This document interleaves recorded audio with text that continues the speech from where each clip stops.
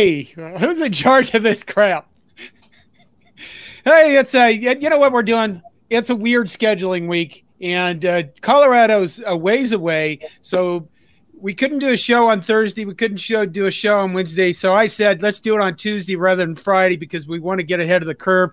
It's the, what the hell show is this? Five Heart Podcast. That's what it is. The Restore the Order episode.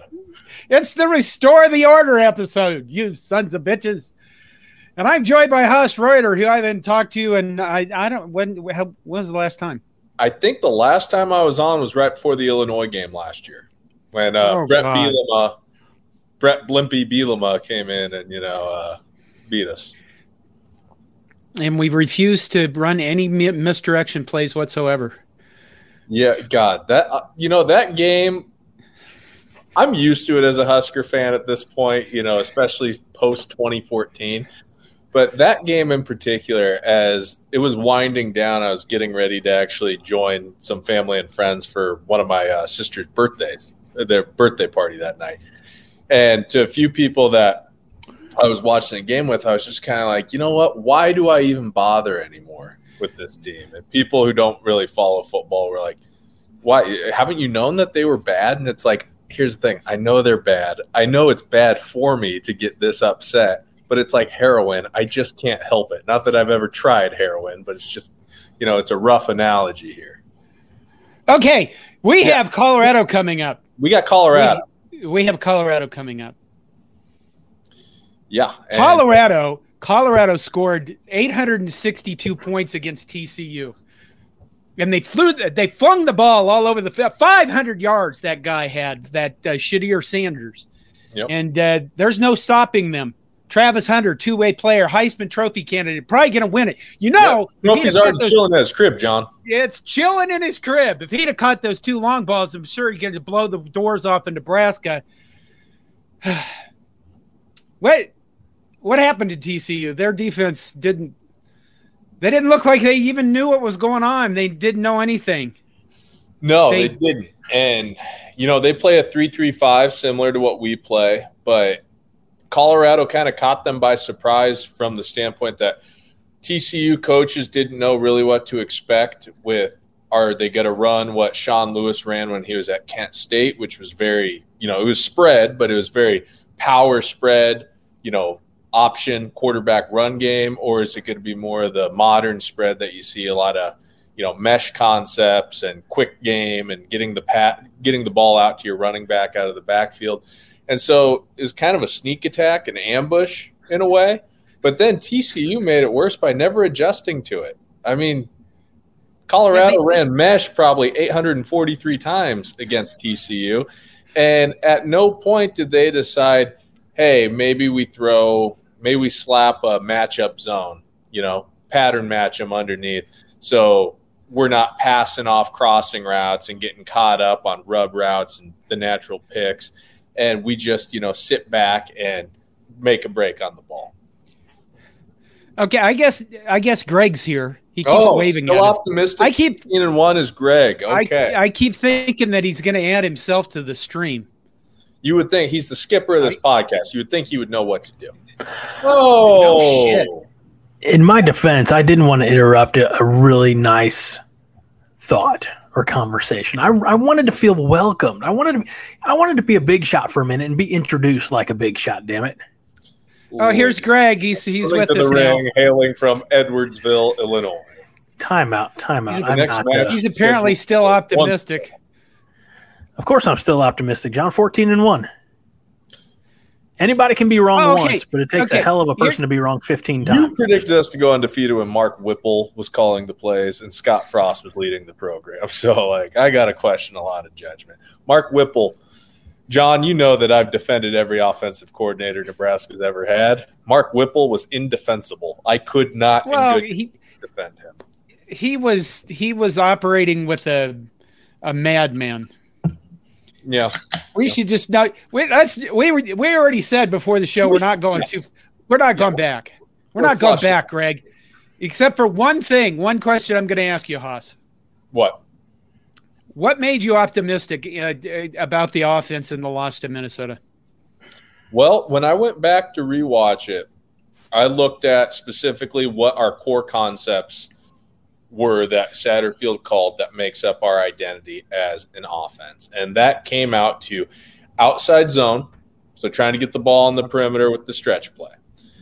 That was further supplemented by the counter GH play, so the backside guard and the H-back instead of the tackle, the H-back pull, counter GH. We run that with the tailback, so Irvin or Grant, and we also run a quarterback run component off that with Sims, and we do it in a few different ways. Regular counter, a bash read where they flip the responsibilities. And then on top of that, we had another counter play that the Niners love to run under Kyle Shanahan, counter solid.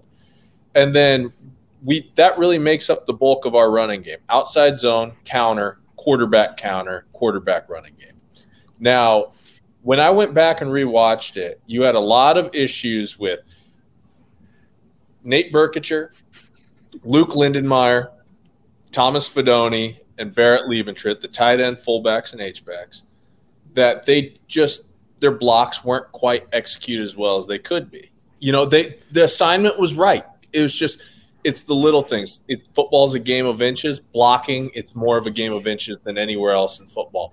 If they hit the far shoulder instead of the near shoulder and they log a guy who's squeezing the line of scrimmage instead of boxing it, that there were runs that might go for 60-yard runs. And so there are a lot of opportunities that we had to have chunk plays where if those happen, if they are executed the way that they could have been, we're sitting here talking about, maybe 250, 300 yards rushing in the game. We're talking about how good our offense executed. Things are going to get cleaned up. Greg, what about Jeff Sims throwing just right at the other team? Well, I don't love our passing game. I'll say that. I don't love the concepts. I don't like the way they cage Sims to the pocket. I think you got to roll him out and let him and his mobility pull coverage apart, and then you can hit a tight end in the flat or on a low crossing route, because a lot of times that Tyler Newman was able just to play center field, sit back, single high. Oh, okay. I get that. So you want to be able to pull defenders towards the run out of coverage, opening up seams in the coverage. And I think that's something that we'll probably see against Colorado. I think that this staff does not strike me as a staff that's going to continue to beat their head against a wall. This staff seems like they're astute enough to get things fixed, whether it's technique-wise or play calls.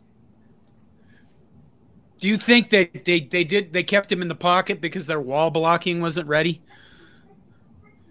Wall block? What do you mean? Well, you know what I mean. How they move. The linemen are supposed to move like a wall. Yeah. Probably not using the right term. Slide protection. There you go. I got you. That could be. In my day, it was a wall. In my day, it was just we had walls. We didn't have just like things a wall that cloud. slid.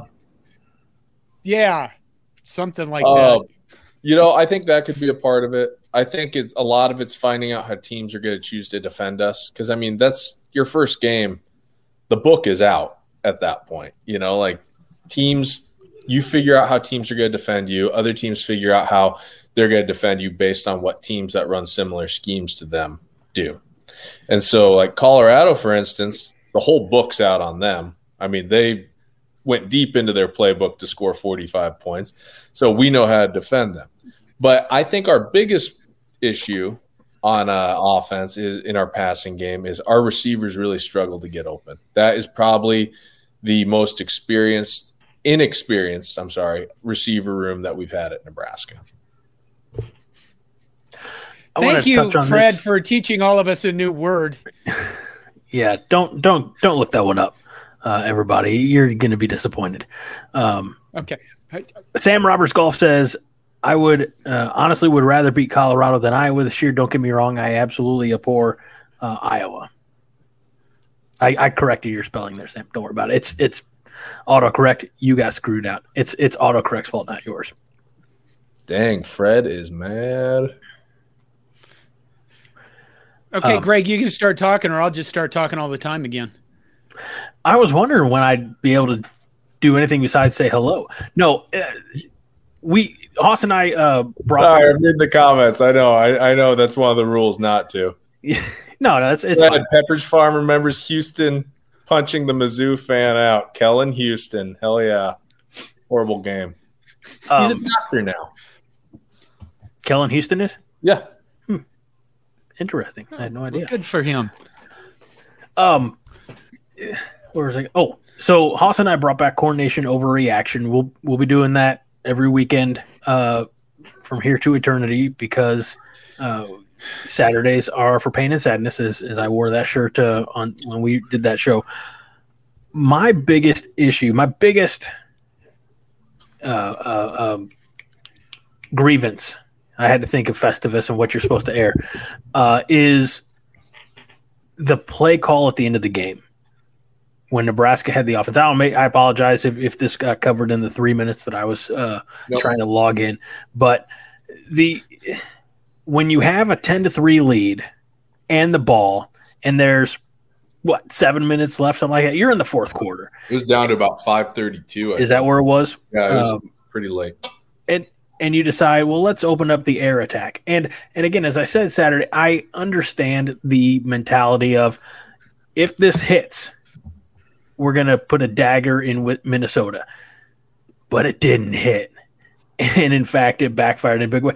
I was saying, I apologize to Cornhusker Corner. I don't know if they're in the comments yet. I haven't seen them yet. But I was on tape delay. Watching the game Thursday night, so I'm about a half of football behind everybody else, and so I'm tweeting and I'm like, shorten the game, run the damn ball. I was that guy, and they were like, we're very confused because in their mind the game was already over. Like, you have to shorten the game by running that clock, and at least and Hoss, you and I talked about this Saturday. At least we didn't see Nebraska snapping the ball with 17, 18 seconds left in the play clock. They were running it down, but man, when you throw incomplete, and you don't give the offense Nebraska had been running the ball. Gabe Irvin Jr. specifically had been running the ball very well. Ramir Johnson, a few touches here and there. Anthony Grant had, I think, one run and, of course, one fumble. But that was my biggest thing. And Hoss, you set me on a better path. You pulled me up out of the gutter when you said that all of Nebraska's mistakes, the reason Nebraska lost to Minnesota, they were self-inflicted and they can be fixed. Absolutely. And we were covering that a little bit before you joined. A lot of it just stems from getting the tight ends, fullbacks, H-backs, the four that we used in the game, Fedoni, Berkacher, Lindenmeyer, and Liebentritt, just cleaning up their blocking. A big part of it is if we're going to run counter so much with the guard pulling and kicking the defender out towards the sideline, well, if he squeezes down on the down block of the tackle, then at some point he's too far down. You're not going to be able to kick him, so you have to target his shoulder closer to the sideline and seal him back to the inside and let the back bounce around that and go outside. It's no different than the counter trap, counter sweep that Nebraska ran under Tom Osborne. Milt Tenneper writes about in the assembly line, John. I know that you have that book as well, and Greg does not. And, this is crap. This is crap. I'm on the show right now with the two people in the world that I know who have that book. Nope. And I will be neither of you will let me borrow it. I want you to know I take care of other people's things better than I take care of my own. Borrow my children. I guess they're all adults now. The hell? Well, because I don't know what to do with Rotten Son, except make him do math for you properly. That's fine. Hoss, a few times, and John, I don't know, because you were in the stadium, so I'm curious to know about that experience, especially when Nebraska took the lead, and then unfortunately towards the end when we lost the lead. So I don't know how much you were able to see, and I don't know if you went back and watched the replay, but Hoss, you said a couple times now, Nebraska offensive linemen were pulling. Yes, and they were pulling. I feel like you could see him pulling. But that has been. I screamed in the stands. that has been one of your focuses, one of the things that you were hoping to see all off season long. So, John, did you need to go home and take a bath? No, but I just screamed. I screamed, they're pulling, something like that. They pulled, And then people were like, what the fuck is wrong with this guy? And then when we went up to 7-3, I said, onside kick, and all the Ulster fans wanted to kick my ass. Too soon, man. Too soon. You guys aren't amused with that either. I will say that, at the end of the first half, all the Gopher fans were ecstatic with themselves. They were like, that smug, passive-aggressive Minnesotan. Yeah. Yeah, they are. They're all passive aggressive. They're all nice to your face, and then they try to kill you on the freeway. That's how it is. You just learn this. You have the nicest office people on the planet be next to them on the freeway, and they want you dead. That's all of Minnesota, except for the non-natives. And we know who they are because they're not like that. They actually talk to other people and stuff like that. But at the end of the half, they're all smug. They're like, we're ahead. And then, that Ramir Johnson big kick return. And then the worst executed pass in history. And I was standing so that we could all see it. It was obvious a backward pass to our section because we were right even with the play. And all the Minnesota fans were like, yeah, it's a backward pass to the fumble, get after it. And then he throws it down to the only receiver down there, so he couldn't lock on a different guy. And then he scored, and they all were like, ugh. But it was like, it's just, they were sad, then happy for a moment, and then they were really sad. And then it was really, crowds are wonderful. I love crowds. Mob psychology. Yeah. And not the mafia. Honestly, I said this in the video I did by the most recent tree video. I actually couldn't believe we held on to the lead as long as we did. Well, because I expected Minnesota's offense to play a lot better than it did, and they did not play well. They have their issues with two new co-offensive coordinators since Kurt Shiroka left for Rutgers. Kaliamakis, he is experienced after stepping in for Tanner Morgan, but he was there for 45 years. I mean, a loss like that does factor in at some point. And Ibrahim's now in the NFL, and they lost 3 offensive linemen. They lost John Michael Schmitz, who's now with the New York Giants.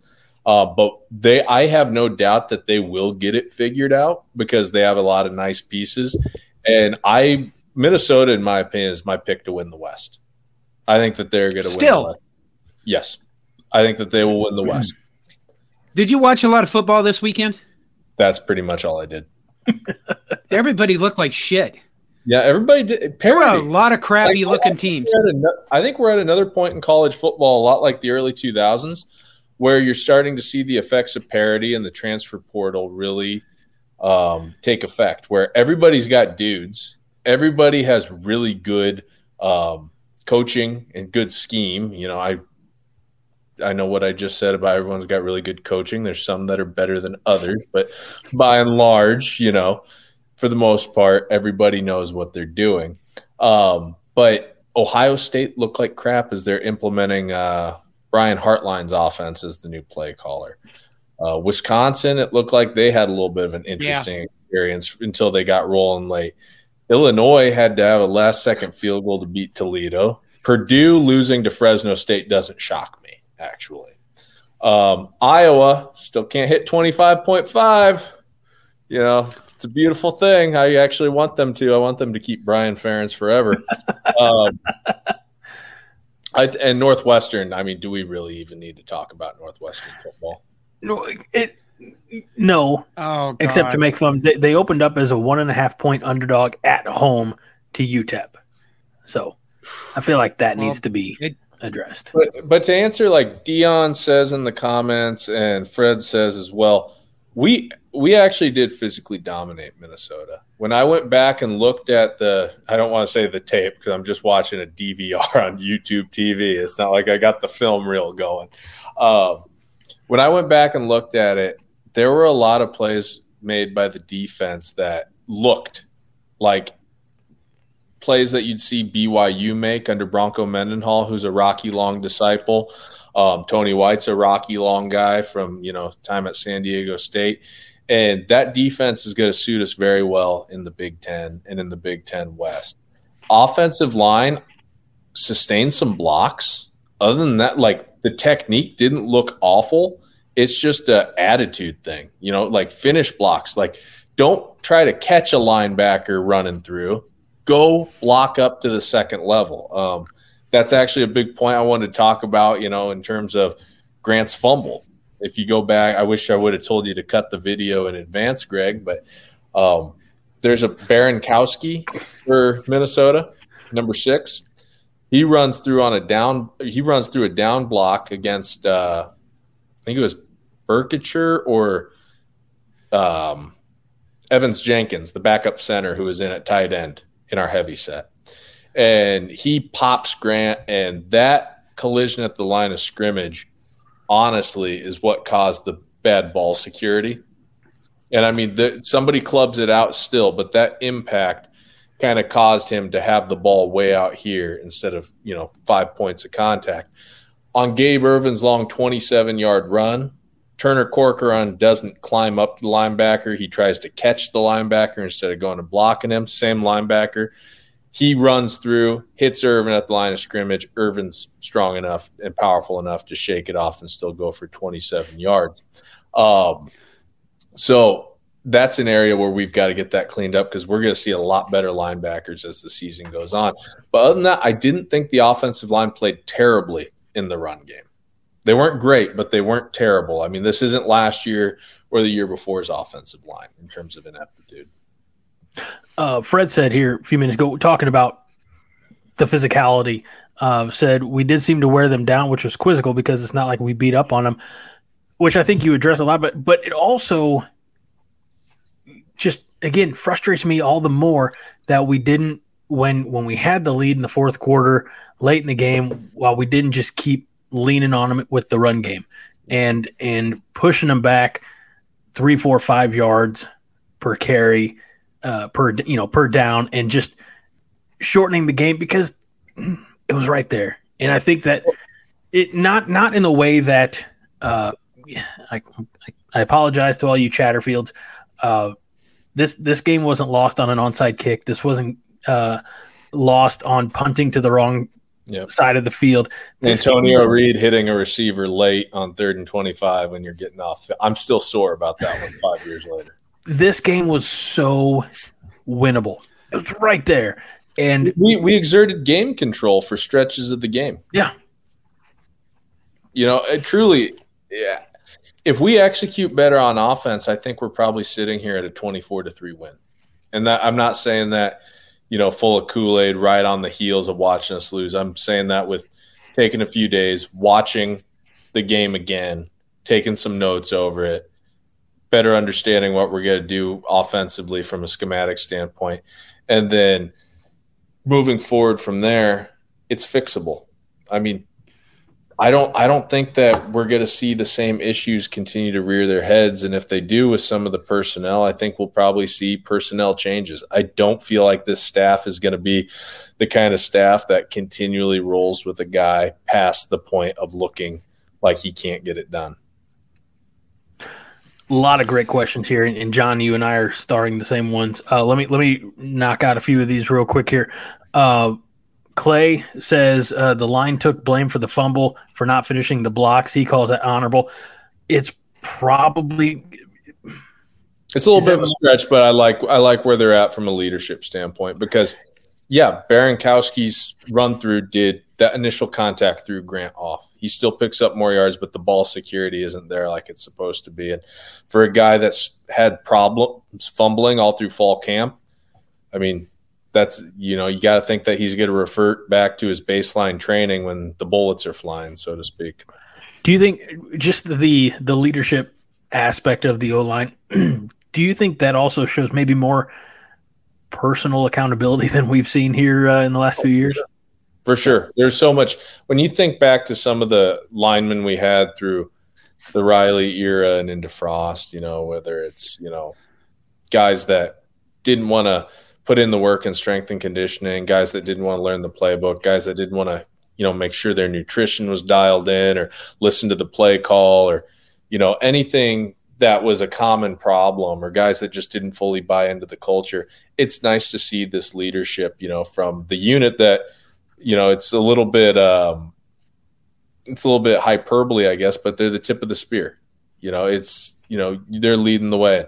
I guess that leads into what we've talked about with Ben Scott. We were going to talk about over the, we mentioned last week, we were going to talk about this week. And for the very first time in a very long time, I have no complaints about the center position at Nebraska. He played a very solid football game. He's making the line calls, right? Making the line calls, great physicality. Every assignment was the correct one based on, line calls and blocking schemes are pretty universal across football, based on different fronts. There's not too many things that are proprietary to individual teams except for a few tweaks here and there. And he looked like he knew what he was doing, like he had been in the program for a long time. So we've got ourselves a good center, and that is going to be a big thing to have moving forward this year. Because even though, Cameron Jurgens, for as great of an athlete as he is, and he made some great plays his last year at Nebraska in 21. He wasn't the kind of center that you'd go, okay, we need 1 yard on 4th and inches. He can handle the nose guard by himself. And so, yeah, it's good to have him. You really hope Prohaska can suit up. I know Clay said, our best O-lineman should suit up this week.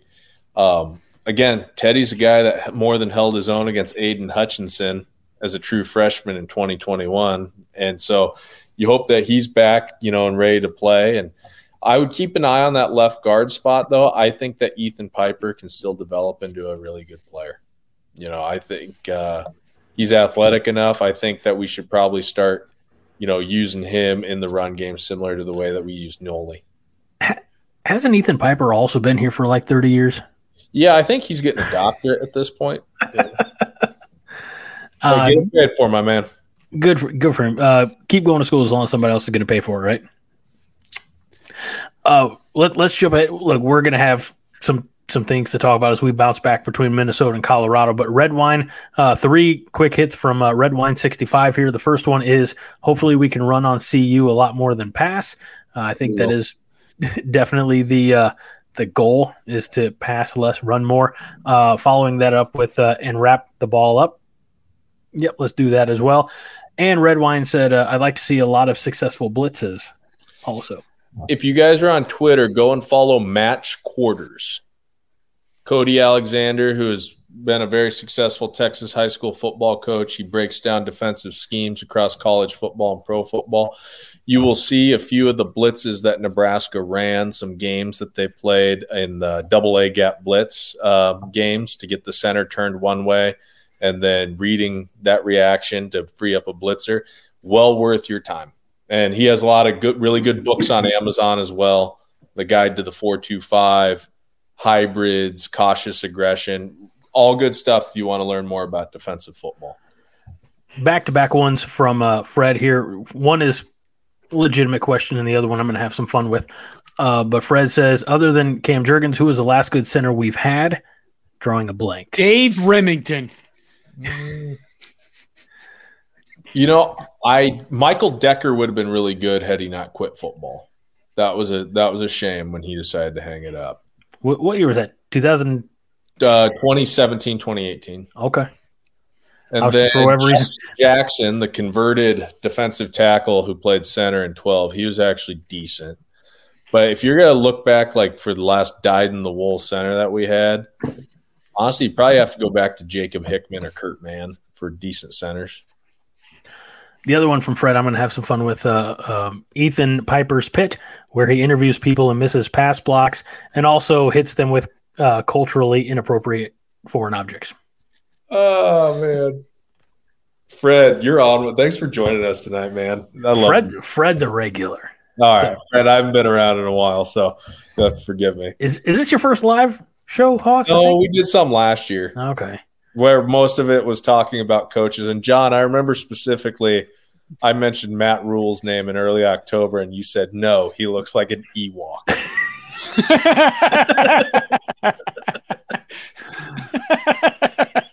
He's wearing smocks again. What the hell? Short sleeve quarters it, man. It's a shacket. Here we go. The Shacket? Okay.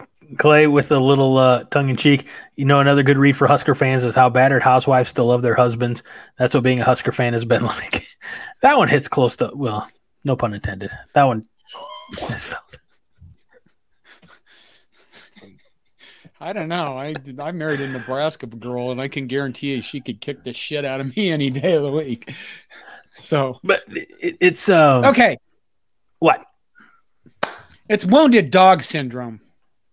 It's literally, we're all terrified. There's a lot of us that are terrified to go into this game against Colorado because all we can think about is the worst things possible happening. No, you just got to go in there and restore the order.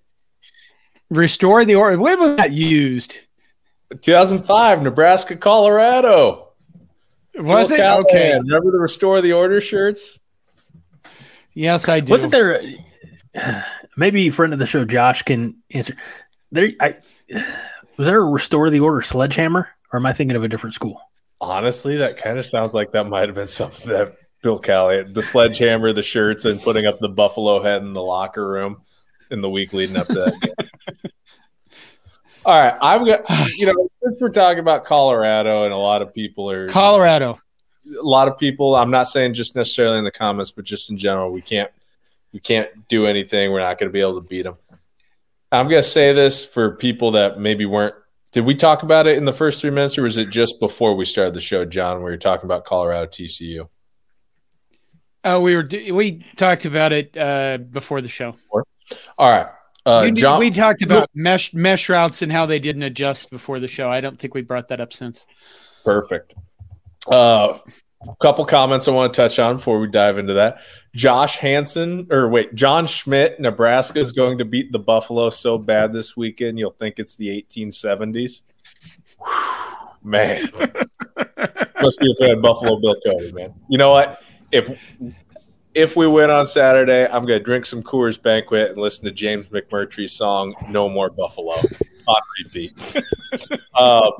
Fred, Billy C, when he ran a slip screen to Pork Chop and we beat a very average shit CU team, and Billy C acted like he beat the 85 Bears. Yeah, that was – I got to agree with Billy C. That was one of my all-time favorite Husker wins. 30-3, man. But to Josh's point, TCU's tackling was terrible. TCU is not a good football team. They were in 2022. They are not this year. They lost Garrett Riley to Clemson. Max Duggan's no longer there. Quentin Johnston's gone. They returned one starter in their defensive front.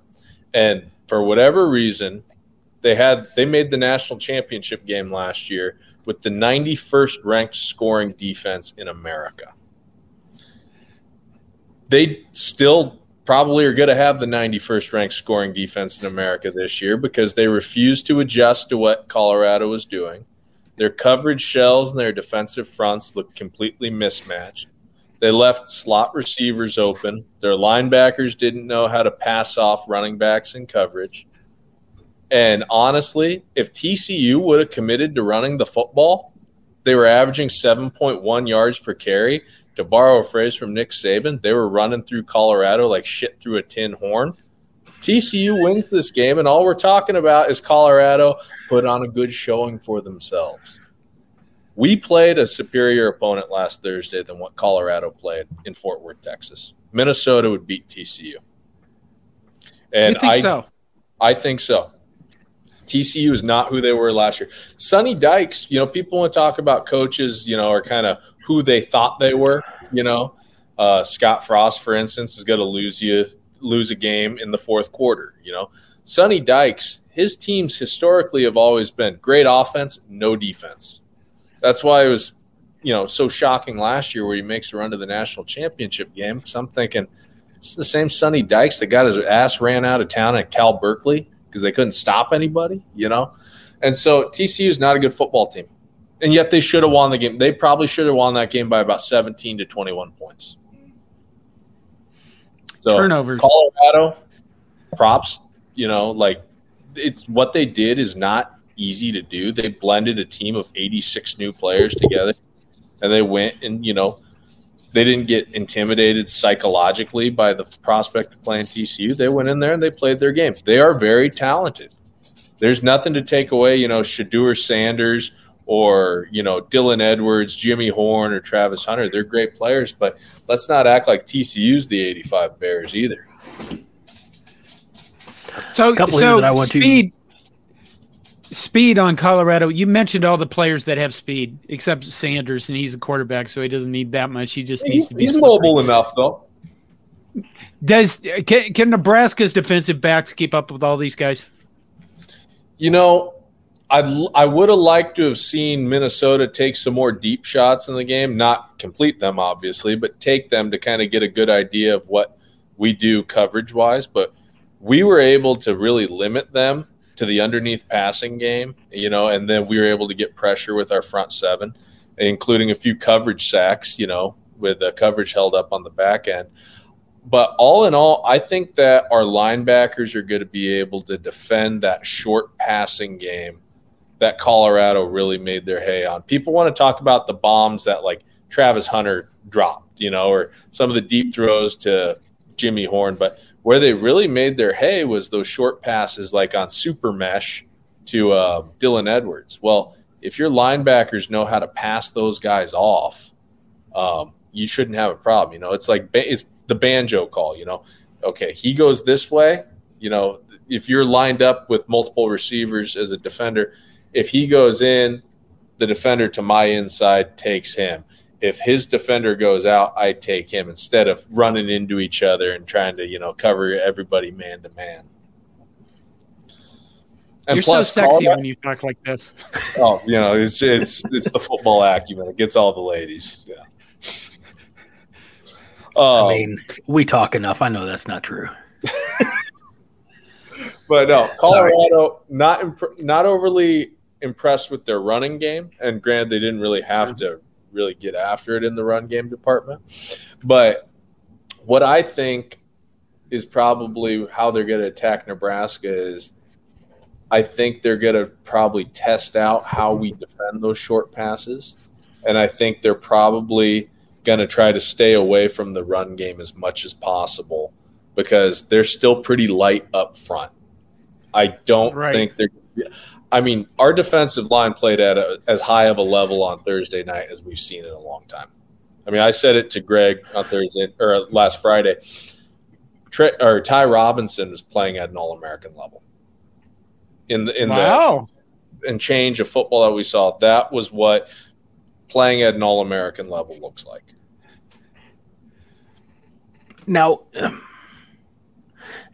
if I understand correctly, whereas some teams use the run to open up the pass or vice versa, you're thinking that it's going to be maybe 80% pass from Colorado, but a lot of it may be using the short to intermediate and seeing if they can work in some home run shots throughout the game. If they're able to run the football on us, though, and I'm just saying this, I don't think this will happen, but I'm just saying this, for the sake of, posterity and clarity. If they're able to run the football, we're fucked. With their offensive playmakers, if they're able to run the football, it means that we have something systemically wrong if we're getting pushed around by their defensive line. Conversely, on defense, Colorado's defense did not register a single sack or tackle for loss on Chandler Morris. So they were only one of two out of 130 teams this past weekend that didn't register a tackle for loss. That's like something that Eric Chenander or Bob Diaco would accomplish. Oh, we missed it. I didn't say it when I said at the beginning. TCU's defense looked like it was coordinated by the love child of Bob Diaco and Eric Chenander. Eric Diaco. I don't know. I want to throw this up there for you, Hoss. I think you'll appreciate it. Fred says that Ty Robinson reminds him of Terry Connealy light. Yes, I had to think that was a little bit. I was 4 when we won that national championship. I had to think watching, replays. Obviously, I'm not sitting at 4 years old breaking it down. Going nice spike from the 3 technique there. We talked a little bit about this, John. I popped in last night to Monday Night Therapy. I don't know how much you and Todd got into this. bonehead decision by Ty Robinson to lower the helmet, draw the penalty and the ejection, because he will have to sit out the first half of Saturday's game against Colorado. But up to that point, he was – think of like him and the polar bear up front is – I was watching, the benefit of DVR, right? You have the ability to watch the play and then go back and watch the play. And so seeing the ability to get a little bit of pressure, and I like bringing extra guys. I think it threw off Kaliak Manis a little, from time to time, threw off some of his timing, got a little pressure on him there late as Minnesota had to get away from their game plan and try to throw the ball a little bit more. But, dialing up some different looks, I feel like the defense is poised to do something that nobody's nationally, and quite honestly, a lot of people in Husker Nation are not anticipating this weekend, and that's to Nebraska to go in and unseat the, I don't even know if you can call it the big bad giant, but go in and take some of the wind out of the stadium there in Boulder. Go score on the first play of the game, like we have in Boulder so many times. Yeah. Okay, Haas, what are you going to do with Shadir Sanders? I mean, if you blitz him, all you got is a mobile quarterback. Honestly, I don't think we're going to have to blitz. I think we will be able to get pressure with 3 or 4. So I think that probably the best route to go is get pressure with 4, play some form of, pattern match zone underneath, or you just trust your guys to make good calls and pass defenders off in man and not run into each other and run, cover 2 man under. There's different ways that you could do it. A lot of times you're just going to want to really make sure that you know what you're doing with Edwards trying to come out of the backfield, because they will hit Edwards on a variety of routes. Right. What do you have, 5 for 135? I think it was. I mean, I don't know. But he had that screenplay they had was beautiful. Yep. It was some insane stat line for the very first game that a kid's playing in his college career. So I think that you have to pick your spots where you bring pressure. You can't just do it endlessly. If it's a 3rd and 3 to 3rd and 5 where you're kind of expecting maybe a run, you're kind of in that gray territory of what a team does on 3rd down, maybe blitz there. But I don't want to be getting to 3rd and 11 and then Northwestern hazing. Look at the comments, for God's sake. This is going to be one just for you watching on YouTube. If you're listening to the podcast, you're going to want to fast forward about 45 minutes in. Wait, 4408. 4408. Thank you. But go to YouTube and check it. I'm not going to read it. This is just for the visual audience here. Well done, Fred. Take a bow, sir. We have a lot of great comments in here. I want to try to touch them all. Fred, stop. Please don't make a Scott Frost reference to co-eds, because I know that's what you're thinking. But Fred does ask a serious question, and he even prefaces by saying, serious question to Haas. Correctable offensive stuff. How long before we quit being the Meatloaf Huskers, meaning 2 out of 3 ain't bad? I think we'll see a big improvement on Saturday. I think that we'll run for at least 220 against Colorado. Will it be enough? 220, you're still in that gray area where you could run for 220 and you could still lose in a game. Right. If you wanted to ask me what number would I be willing to – what number of rushing yards would it take for me to guarantee a win? 280, 300. Yeah, okay. Yep. Let's see. More. So Josh said this early. Says, I'm late to the party. Thought the show was going to be Friday. So good to see you, Haas. I think at one point, Haas, weren't you kicking around the idea of an X's and O's, Jimmy's and Joe's type of whiteboard show? Yeah, that or doing some writing again. I know John, probably is like, oh God, we can't get rid of this guy at coordinator. Yeah, it really is. You're horrible. When are you going to start writing the X and O's, break down the offense stuff? What the hell? After the Colorado game. Okay. Yeah. But no, I think we're going to be able to run the football against Colorado. A big thing that I'm concerned with, being able to run it in the red zone and convert in short yard situations, because I think everybody saw Travis Hunter's interception against Colorado where to the boundary, he plays the crossing route on his side and carries the receiver inside and then backs off of it and picks off the running back rail route. I really don't want to be in a situation where Jeff Sims' throwing ability is called into question against Travis Hunter, mainly because of the fact that our receivers will also struggle to get open. And I don't really care for our passing game selection in those yardage situations in the red zone. So I'd rather keep the ball on the ground and not put it in potentially put it in Travis Hunter's hands. I've become what I once despised, so I will say that I'm going to be wearing a "Run the Damn Ball" shirt on set.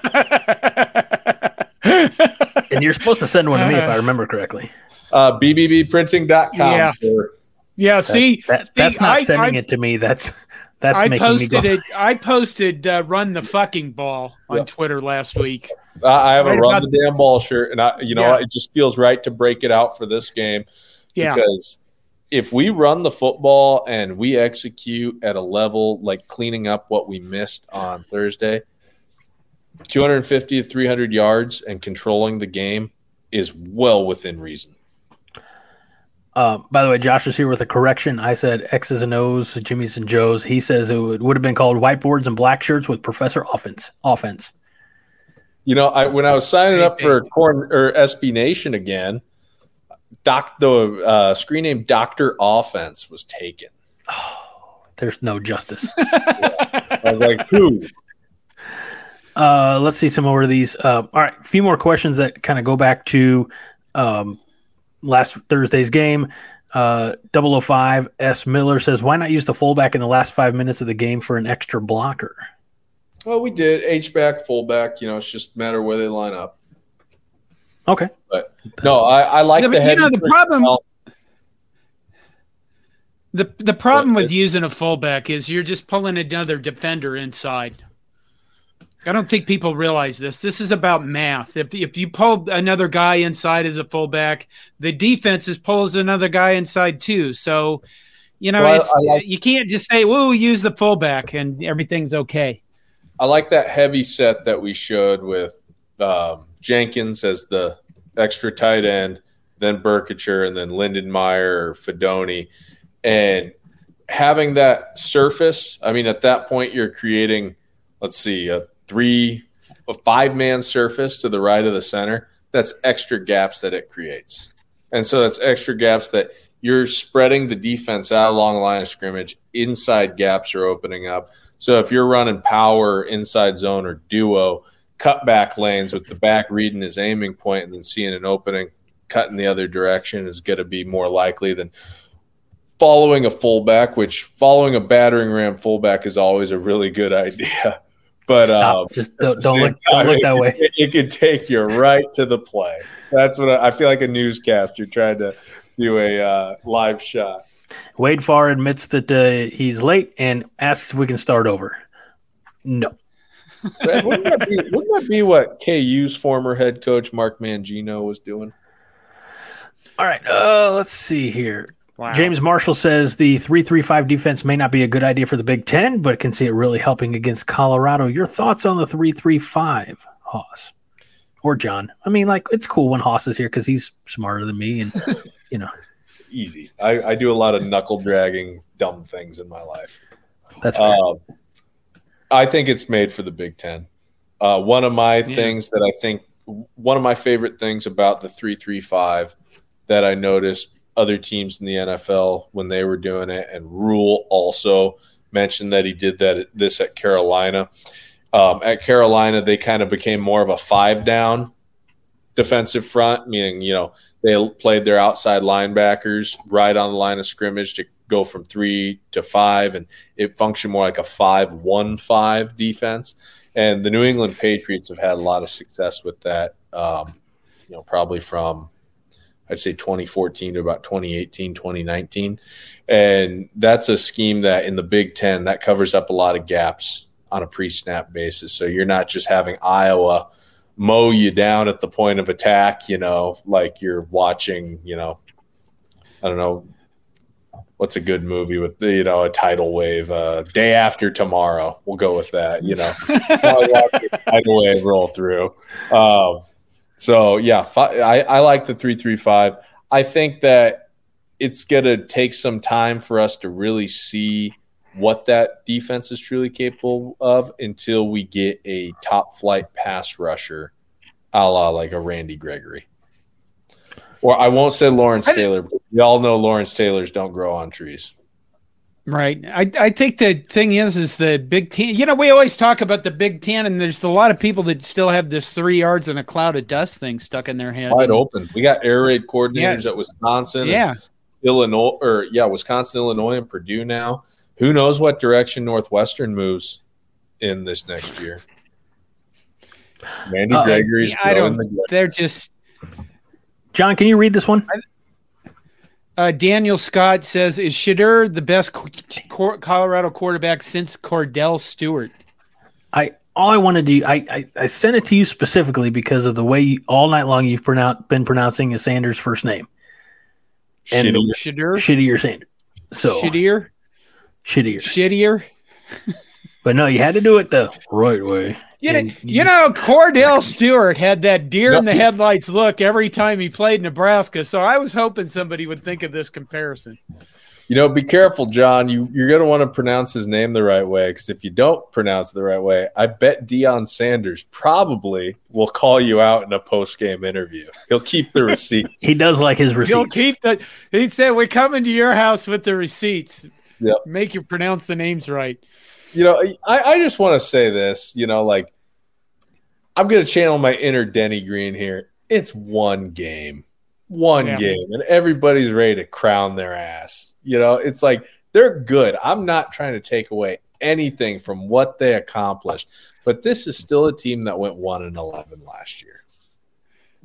It's a total changeover with different players. I like the staff that they have. I think Sean Lewis is a great offensive mind. Charles Kelly had success at Florida State as the defensive coordinator.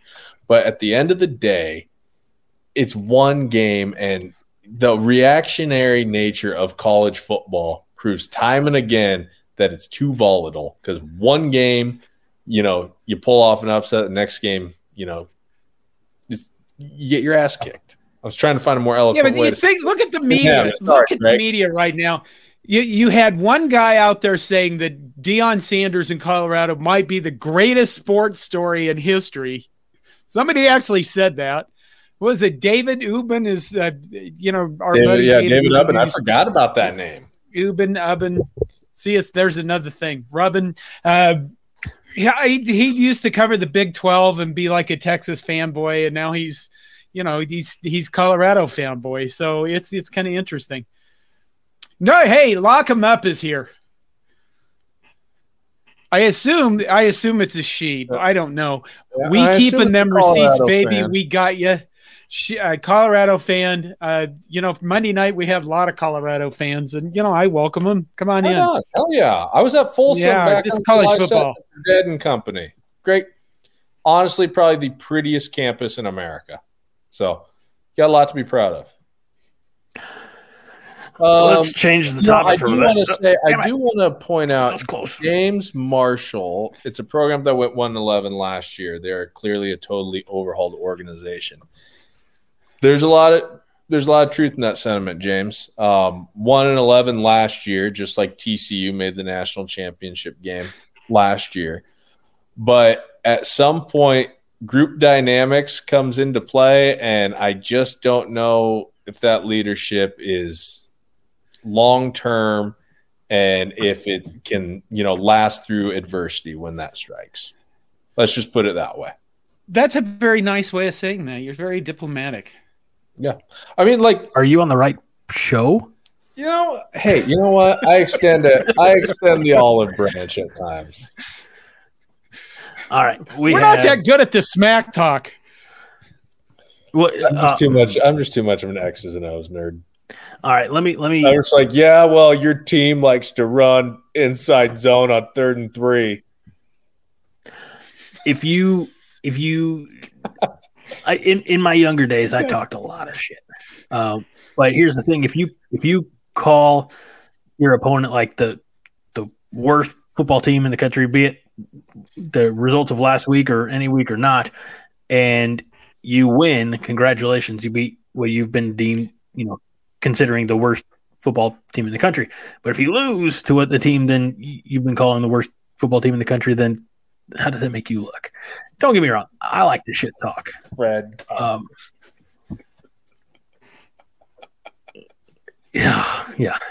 All right. So comments. We have a lot of comments. We're going to move on. Let's see. James Boardman said earlier, being scared of Colorado shows how weak some of our fan base has become. Agreed. They've been beat up a lot. We've been through it's been a rough Let's be graceful to them. I already beat them up in one of my videos, so.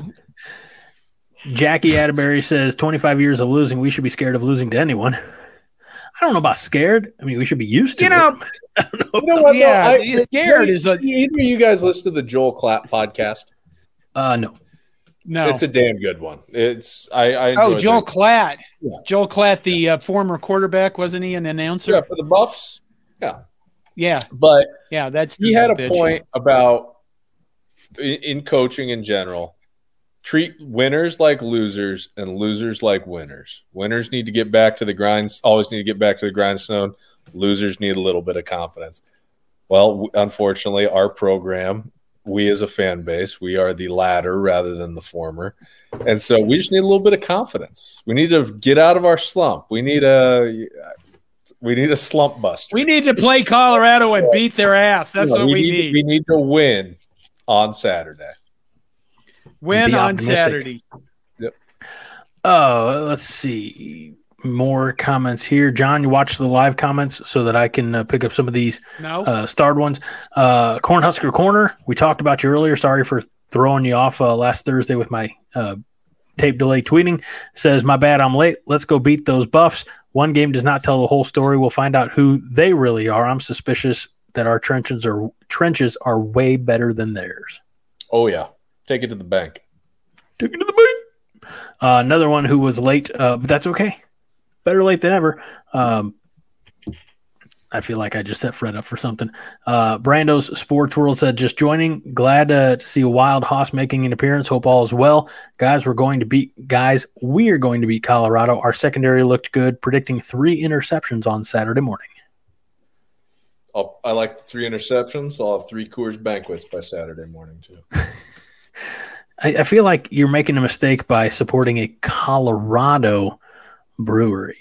It's always been my beer, man. I know. We talked. Now, you were drinking Coors Banquets on Friday night when we did our show. I was drinking these Yinglings. It's America's oldest brewery. I want to say that if you or someone you know owns a Nebraska brewery, I'd be more than happy to drink your beer right here on the 5 Heart Show. So send me some.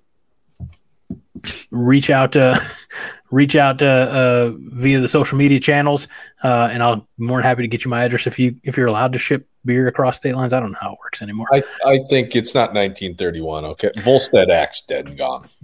Yeah, and you know what? You don't have to jump in a Trans Am to get some Coors Banquet from Texarkana to take it back to Atlanta. Because you're able to sell, I don't know why anybody want to, but you're able to buy Coors Banquet on the east side of the Mississippi. Yeah. It's damn good beer. Nectar of the Gods. Had it on tap first time in my life when I was out there for that Dead show. I'm so sorry. Clay says, it's sad to think Zach Lee would have won that game last week. No, Zach Lee was a good quarterback before he got hurt. He was a good quarterback. What about Tanner Lee? Okay, you know what? People always are saying he's a workout warrior. He threw all his interceptions. Once he settled into that offense in 2017, he was throwing the football at a very high level. Threw for 400 yards twice in the last, 6 games, 2017. That offensive scheme did not give him the support that it needed. I mean, when you're basically running a 90s pro style offense in 2017 college football, you're not going to have much, success when you're not using a spread running game. So if we would have been operating out of a pro style spread, he would have thrown for a shit ton of yards and probably eliminated the mistakes. And but hell, what do I know? Dude's not in the NFL anymore. Like, I've been wrong before. It's just my opinion. Clay also asks who on offense steps up. I'm saying find a way to keep Ramir on the field all day. If not running back, then running back. I think Irvin. Clay probably becomes a load for Colorado to tackle late in the game. I mean, wouldn't mind seeing Irvin run over Travis Hunter. What about Thomas Fidone? Fidone's blocking needs a lot of work. So right. I think that he would probably be better off. We'd be better off as an offense to use him like they use Travis Kelce in the NFL. Now, before I go any further, I'm not saying Thomas Fidone is Travis Kelce. But NFL teams, they like to use really athletic tight ends as the F receiver in their offense, the big F. And so using him in that way, more as a big slot receiver, much like how Utah used Dalton Kincaid, who's now with the Buffalo Bills, that's probably what we need to do to get him on the field. Because I think if you're going to ask him to be an H-back or an inline tight end, I just don't think that his blocking is at a level that we can reliably use him at that spot right now. So find a way to get him on the field. It's probably going to be out of necessity at this point because our receiver room continues to get even thinner with now the loss of Isaiah Garcia-Castaneda. I mean, you hope that Jalen Lloyd and Malachi Coleman can grow up in a hurry. I think Alex Bullock is actually a pretty good player. I think that he's going to develop into a good one. Heinrich Harburg, I think that, you need to find a way to get him on the field as much as possible. Why can't we run packages like I've been saying for 15 years? Nobody loves me. Like how Florida used Tebow as a true freshman situationally. Yeah, I've been saying the same thing. I think Nebraska wins the national championship in 2010 if they use if Zach Lee's the starter, speaking of Zach Lee, and if Taylor Martinez is the situational run game quarterback. Yeah. I'll die on that hill. No, nobody does this there that much. Would we have won Brando's Sports World? This is actually a really good point. Would we have won that game against Minnesota with Casey? With Thompson. Casey Thompson at quarterback. We don't have the burners at receiver anymore, but he's a gamer. I don't think he would have thrown 3 blatant INTs. I was reading the updated comment. Oh, sorry. 10-04. Yeah. Honestly, my opinion, I think we're dead in the water with Casey at quarterback against Minnesota. Yeah. Sims's running ability opened up a lot of the offense because that first drive before he ripped off that long run, it was just looking like Minnesota was going to be able to play us exactly how they wanted us to, stack the line of scrimmage, stack the box, sit in 2 high safeties, don't let anything get behind them. And him being the runner that he is, that extra blocker, extra gap that it creates, I think that I think Sims is our best shot to win on Saturday still, or last Thursday still. Casey, I think it would have looked a lot like the Illinois game last year, where we were just dead in the water. As far as Cornhusker Corner saying about from 10:05, hell, we would have won that game on Thursday with Adrian. Your brother said that on. I got you. Sorry. Yeah. Sorry. Yep. No, I was going to say I highlighted the wrong one.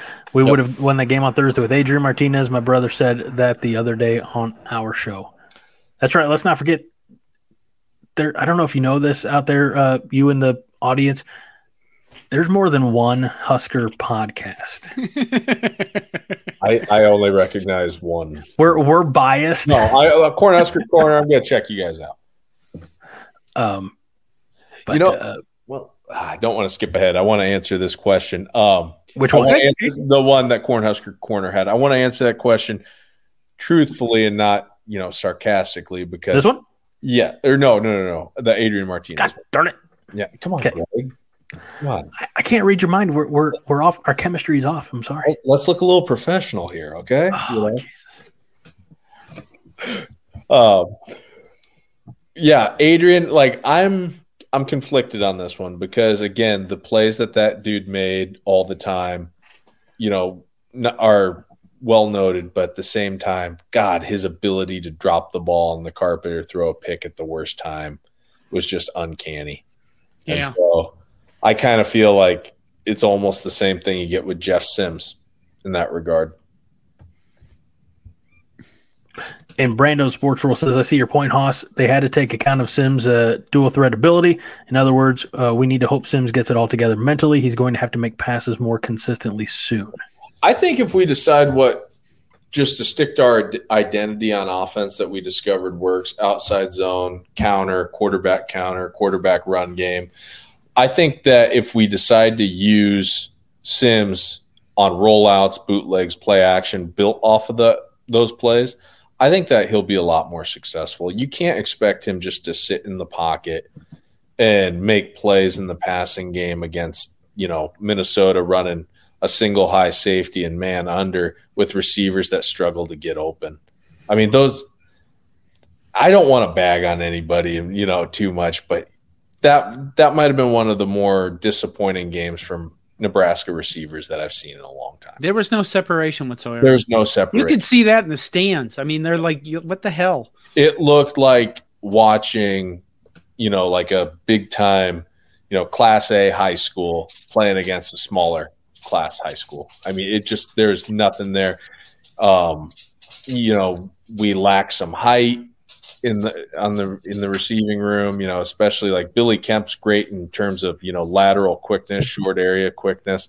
But, there were times that, Sims overthrew him. He's just not tall enough, and so a lot of opportunities to figure out where we want to go in the passing game. I'd like you can always use Ramir. Because Ramir comes out of the backfield on 3rd and 14 and catches kind of a little Marshall Falk option route. And it was very well designed. Just get the ball out to him, let him make a play. And I know, what was his name? I'm going to butcher it, and I apologize. Asawar? Is this the one you want highlighted? Yeah. Asawar Sajid. Thank you, John. Janiran. I'm going to go with Janiran. Oh, Black Betty, Janiran. Janiran Bonner has to be the starter on offense. I think we use the fullback as a package. What I like about Bonner is he kind of reminds me of Kyle Juszczyk from the San Francisco 49ers. Fullback, yes, but he's athletic enough to play all sorts of positions and run routes out of the backfield or from the line of scrimmage. So I am in full agreement here. I think that would probably open up the offense a little bit more than playing Liebentrid at fullback. You can always use those receivers to run guys off if they're not going to get open, you just, run the defensive backs up the field, and there you go. The one thing that I thought about today is Dion wanted Malachi Coleman pretty badly. Yeah. Let's get him developed, that kind of talent developed, and show the rest of college football why Dion wanted him. Speaking of Justin, though I still think the best play is to have Malachi lift weights and eat his way into being a top flight pass rusher. But I put more of an importance on having great pass rushers than great receivers. Justin asked about, do we play Coleman now that IGC is out? Oh, yeah. I think him and Jalen would. Yeah. Really wish Xavier Betts could have stuck it out. Yeah. And, it crossed my mind, I don't want to relitigate the whole thing with, Mickey Joseph last November on, whatever day that was. But maybe if, that was true that he was going to be retained as receivers coach, maybe Trey Palmer is still on this roster.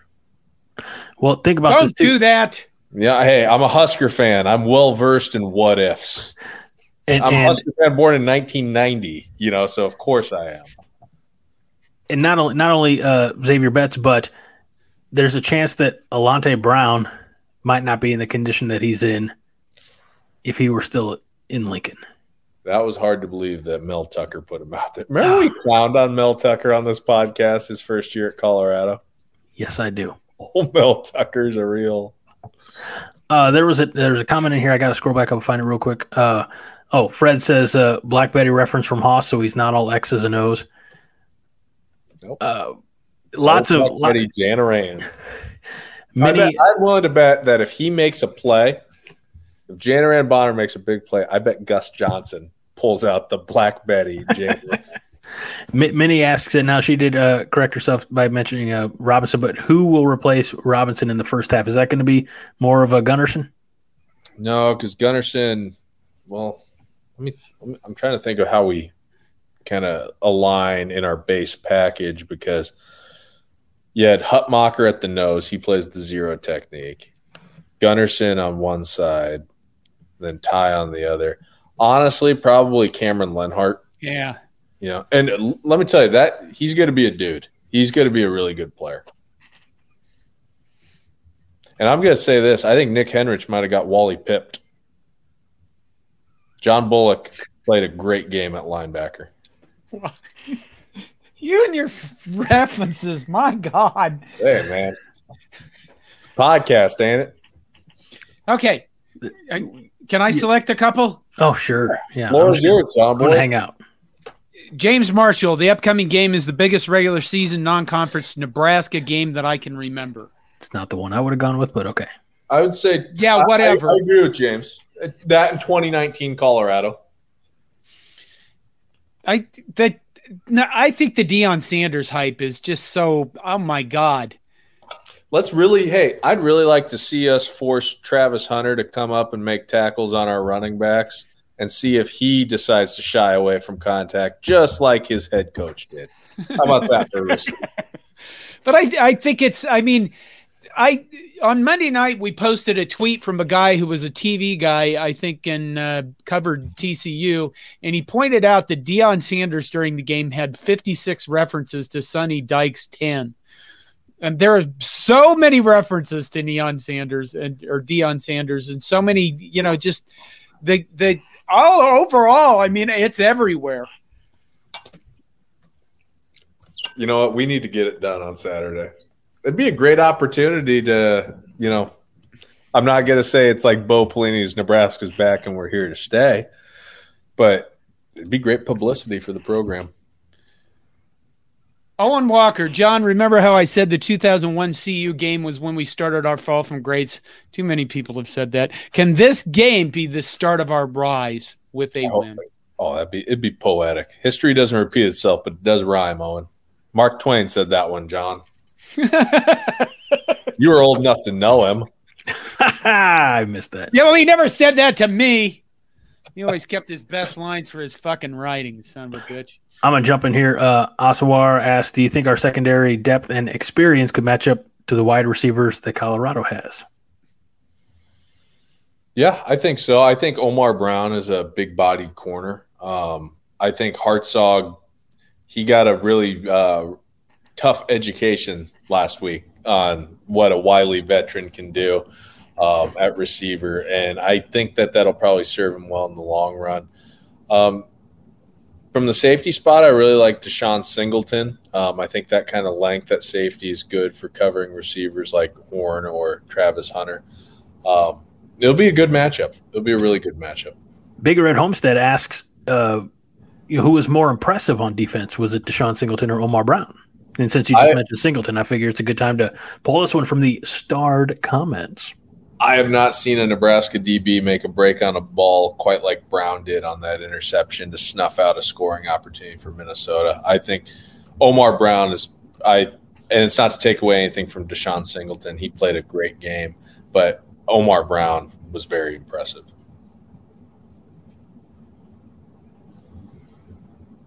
All right, I'll find another one. I thought John was going to step in here. No, I'm sorry. I had to take care of a quick question. I want to point Caleb Ward. Caleb Ward. Yeah. I'm on it. Is it the Iowa? I hate Iowa. Yep. Yeah, I know I trash Iowa all the time, but God, do I hate Colorado.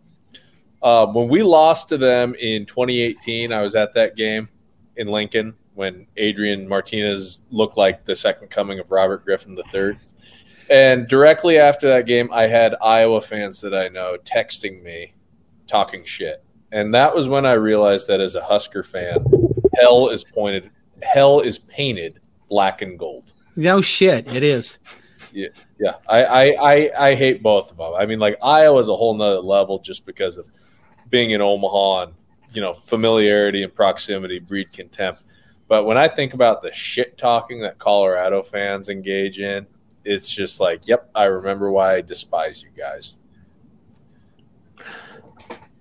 Minnie, I've got your most recent comment starred here, but Clay says that Omar resembled Prince Amukamara to him. I can see that. Shades of the Prince who just retired, if I remember correctly. Builds. He did. Retired a Giant. And then Minnie says that Dion's interview with Undisputed, he said his team gets 2% better every day, and at least he's good at math. Thank you, Minnie. Come back. By the way, I will be talking to Big Red Homestead this Thursday. So, which is another reason why we're doing the show on Tuesday. That and Haas, Where are you going to be on Thursday? I am going to be in Kansas City watching the Chiefs hoist a banner and beat the Detroit Lions, which I'm actually very nervous about that game. Can I say this? Speaking of my Chiefs fandom, and Husker fandom, I've been a Chiefs fan since 2003. And so I saw some lean years, and the Super Bowls are great. Still, though, I always tell people the same thing about being a Husker fan and a Chiefs fan. I would trade those 2 Super Bowls away for just one Nebraska Big Ten West championship. Just one. And I'm not even saying conference, just a division. The emotion, my love of Husker football is always going to outpace my love for the Kansas City Chiefs. I'm gonna hop in here real quick. Friday night says, "Where is Todd?" Todd. Todd does the Monday night show with me. We're gonna have different shows, and actually Saturday. Here's what's gonna happen Saturday. I'll do a post game reaction video. Connor at Corncrase is gonna go live from Colorado, 15 minutes after the game, and do a live show for an hour. And then after that, Brian Anderson, who's a new guy at Corn Nation, and I are going to do a live show for a while, and we're just going to see how that goes. And you guys can anybody you guys can join us. Greg Haas can join us. Anybody from Corn Nation can join us during the live show. Anybody that's a Corn Nation staff person, not people in the comments section. Sorry. So let me ask you this, John. Let's have this production meeting right out in front of everybody. Okay. Are you going to be calling your show the Corn Nation Overreaction and using the artwork and graphic and the introduction that I tirelessly and meticulously put together rather than spending time with my family?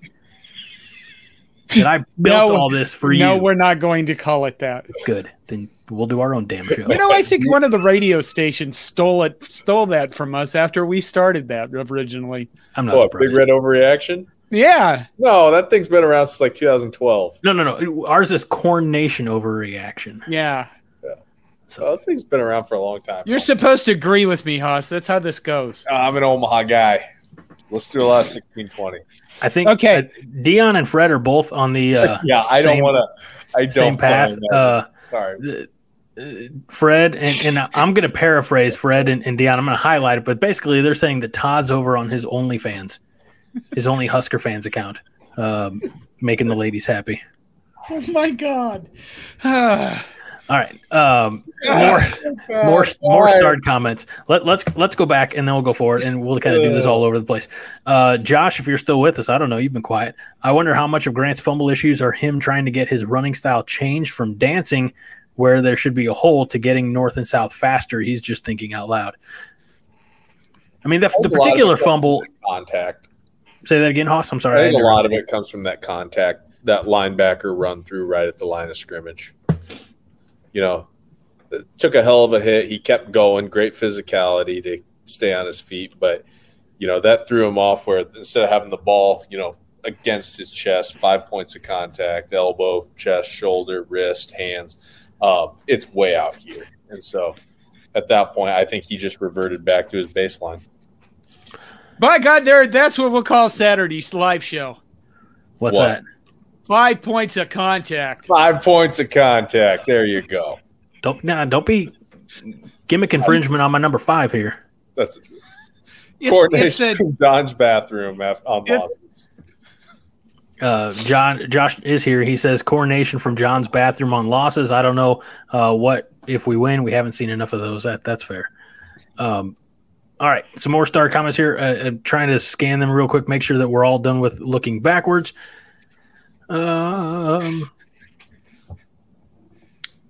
Blaine says, hello, Blaine. Gents, do you see any major notable changes to the lineup for our next game? If we do, we're not going to know them because the depth chart that was released is the same one that came out at the beginning of the season. I could see us maybe going with Janaran Bonner, that fullback. Other than that, I don't have any gripes against any of our defensive personnel, so don't really see anything there. All right. I think that, they're just going to have to play receivers and see who plays. Chuba Purdy's supposed to be one of the most athletic guys on the team. Throw him out there. Let's see here. Blaine Cole did ask if you haven't already covered it, how do you rate the coaching from top to bottom against Minnesota? I probably should have left out the words top to bottom. I know what Fred's going to do. But let's talk about, again, we know my biggest – I think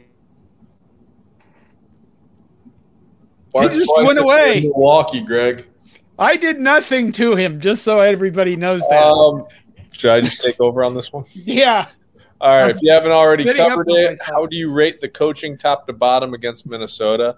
Aside from some of the drives where Satterfield decided to throw the ball 3 straight times, or we tried to go for the knockout shot to Tommy Hill that was overthrown, and I didn't like the concept that was called on the interception in the end zone, trying to hit, I think it was Isaiah Garcia Castaneda on a corner route when Nate Berkshire was open on a snag route. I would say a solid 7 out of 10, top to bottom. Special teams was great. Even on drives where the offense didn't score and we had to punt, we flipped field position. That was huge to get out from the shadow of your own end zone like we did on the first drive and get out to, the 35, then punt it instead of, getting your ass owned in the field position game. Seems like Nebraska's done that every year since 2012. Okay, since I'm old, I get what Blaine Cole is doing here. Janaran. Oh, Janaran. Please kick their ass. That's Barbara Ann, Beach Boys. I know that. Yeah. Okay. There you go. While you're at that, one above is Caleb Ward, who says Marcus Washington will get more catches, and I predict Billy Kemp is a factor on Saturday. I'd like to see how Billy Kemp could be a factor. I'm not disagreeing with you, Caleb, so that was just worded poorly on my part. I'd like to see how Satterfield would use him from the slot position, because that game plan on Saturday was so much let's just get the ball, to the playmakers in the running game. And Clay, no loss, should get a passing grade. They played really well, all things considered. 4 turnovers, too many. The penalties need to be cleaned up, but that was still an effort that could have won the game. We took Minnesota out of what they wanted to do. We made them one-dimensional, and for 55 minutes we got it done. So there's a lot to build on. Interesting one that I've not heard anybody talk about. I know, so I hate black and gold at the collegiate level, but I am a Steelers fan. Oh, that's right, you shit ass. And I know going back a few years when he was, a safety alongside Troy Polamalu, Ryan Clark. Ryan Clark had a disorder that affected him. He couldn't play at high altitude. But Wade Farr asks, will the altitude affect Nebraska? Well, if it does, they're not conditioned.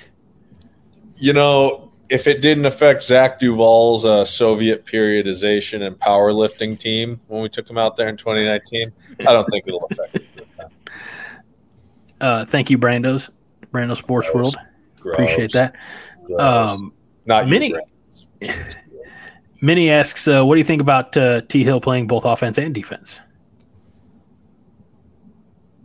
I'd like to see him make some plays. Right now, it's just, from a standpoint of we need bodies. Anyone will do out there. But he had a step on that DB. It's just we needed to get the ball there. And I think, to be fair to Jeff Sims, I think the defender kind of had Hill screened just right on, trying to place that pass. But, no, very athletic. I think he could be big in the kick return game too.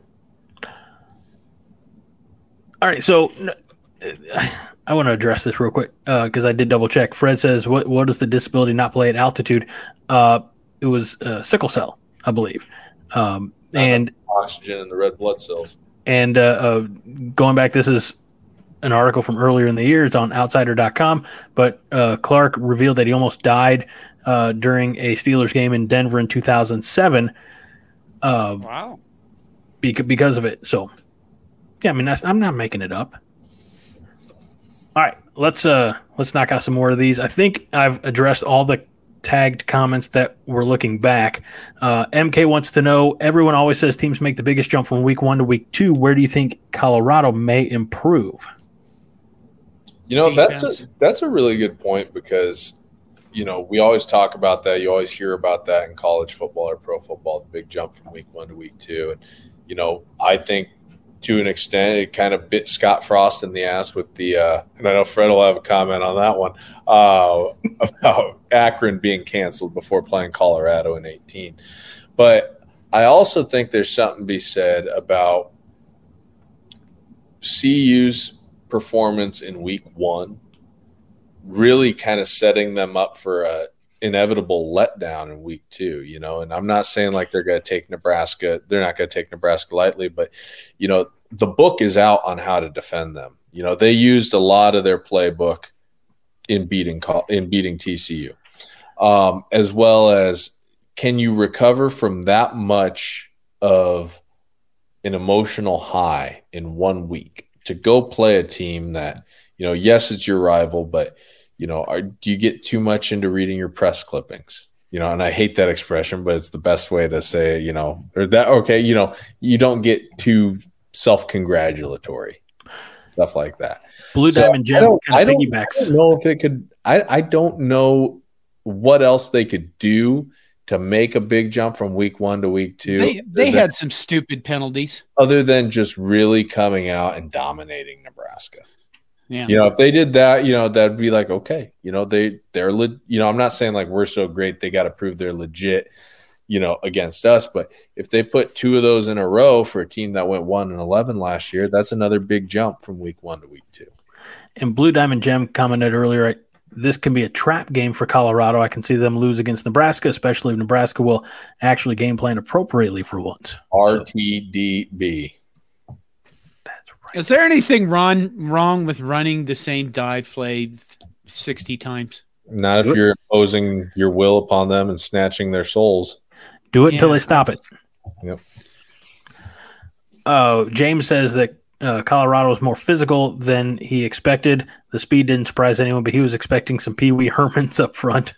I don't think they got challenged. No, TCU's defense is one of the worst I've seen. It was just they didn't know what they were doing, and then because they didn't know what they're doing, they didn't do anything.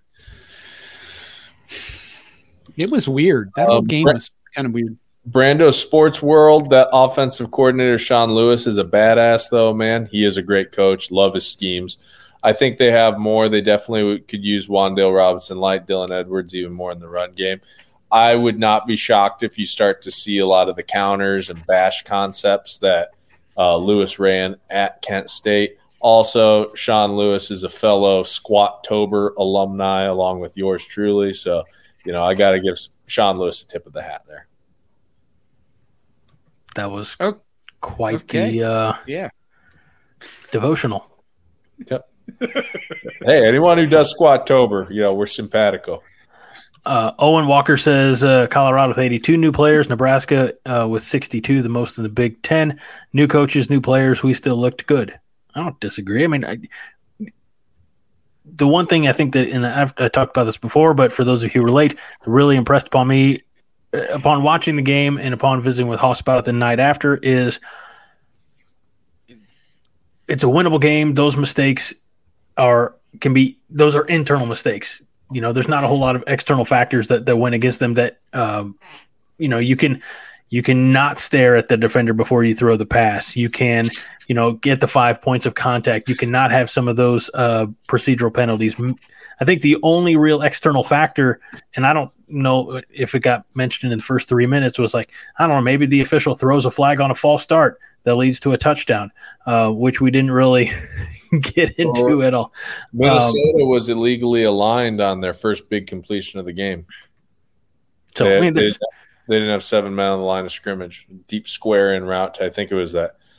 I think it was Crooms or maybe Span Ford. But yeah, they had 2 tight ends off the line of scrimmage. They had a slot receiver and then off the line, and then their X receiver was on. So they only had 6 men, and the refs didn't catch it. It was the first game for them too. Yeah. Well, you know what? That's why we need to have full-time refs in this sport. Too much money's at stake. Like Chip Kelly said, weird game. Only had 4 drives in the first half. Hope you guys are selling a lot of commercials, though. Oh, my God. Have you seen what's happened to the drives and stuff? It's awful. It's awful. You're like if it's late November in Memorial Stadium, it's Nebraska, Iowa, and the weather is absolute dog shit. I mean, you're looking at one team might have 5 possessions for the entire game. Yeah.